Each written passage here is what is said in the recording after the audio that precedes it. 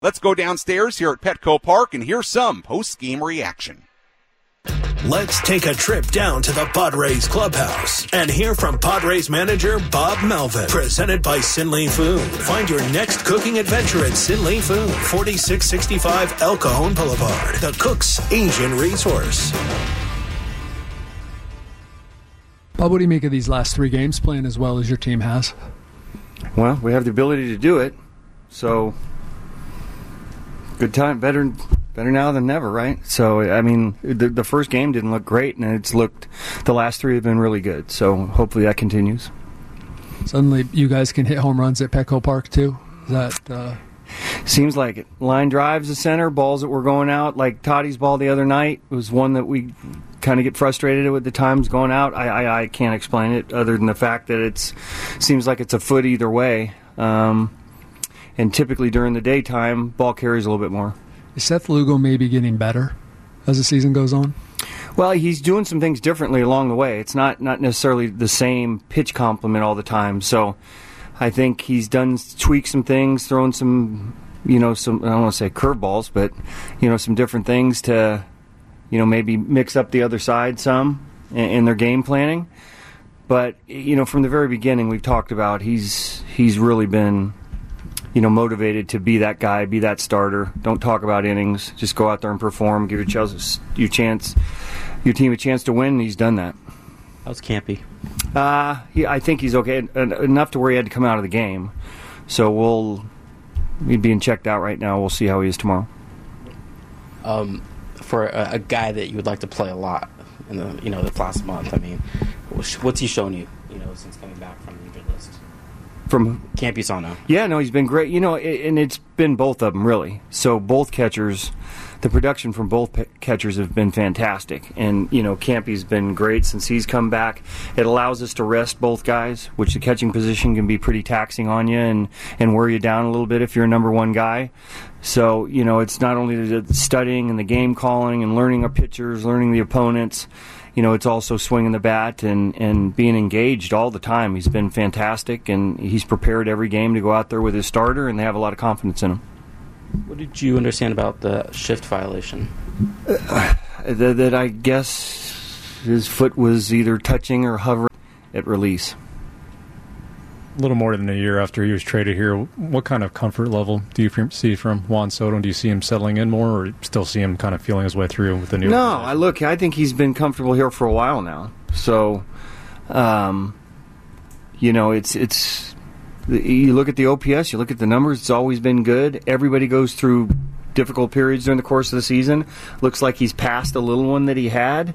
But still was taking his walks, but now he's hitting the ball at the ballpark. And a lot of times, it's when he's driving the ball to left center field, left field that that's when he seems to be locked in. Weekend like this, I think your entire Big Four, they all homer. Does that kind of make you wonder, what August was about, that they all just struggled at the same time? It was just a tough August. I mean, the record was terrible. So it's not just 4 guys that makes your record that. It's everybody. So seems to be picking up now, though.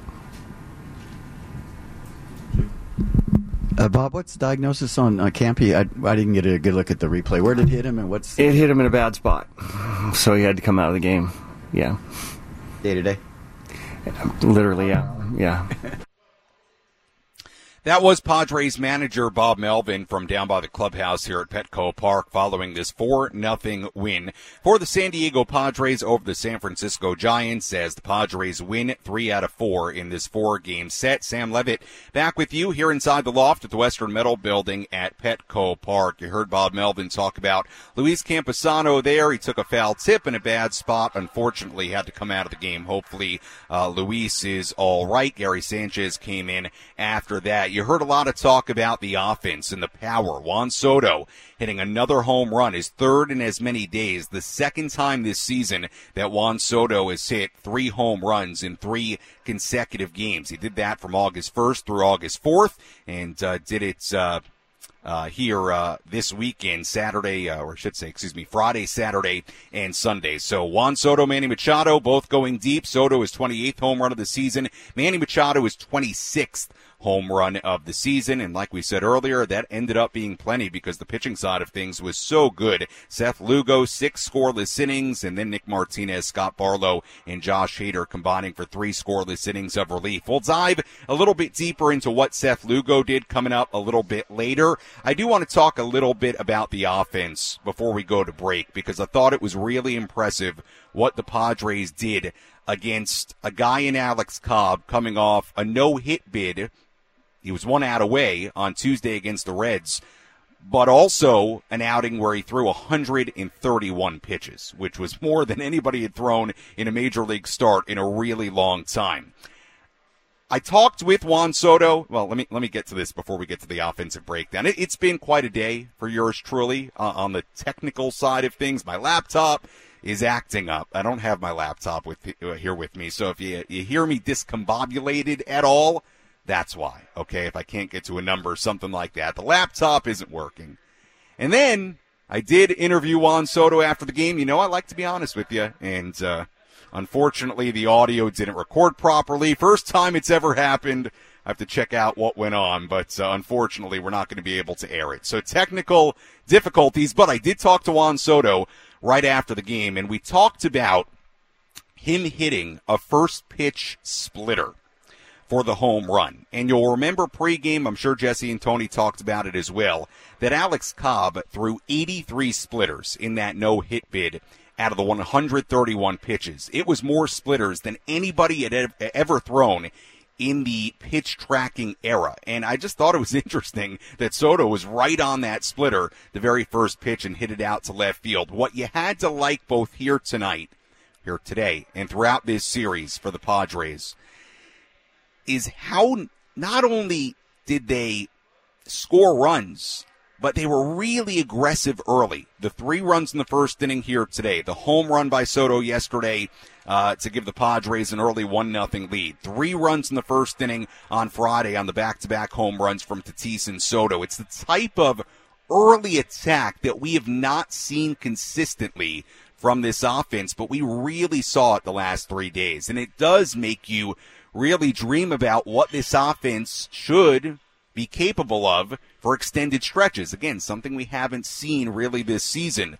But the last 3 games, terrific job by this offense. Early in games, getting to starting pitchers, and they did it against Alex Cobb, and they were ready for what he was throwing. And, a guy coming off 131 pitches, they really made him work 30-plus pitches in that opening frame. So I thought the offensive approach, execution was really good in this game. And the home run ball, a big part of these 3 wins against the Giants. 8 home runs combined for the Padres in these 3 games, and 3 of them coming for Juan Soto. And like you heard Bob Melvin asked about and allude to, the big 4, Bogarts, Soto, Machado, Tatis, they each had home runs in the last 3 games. So we know when those guys go, it's a pretty good recipe for success.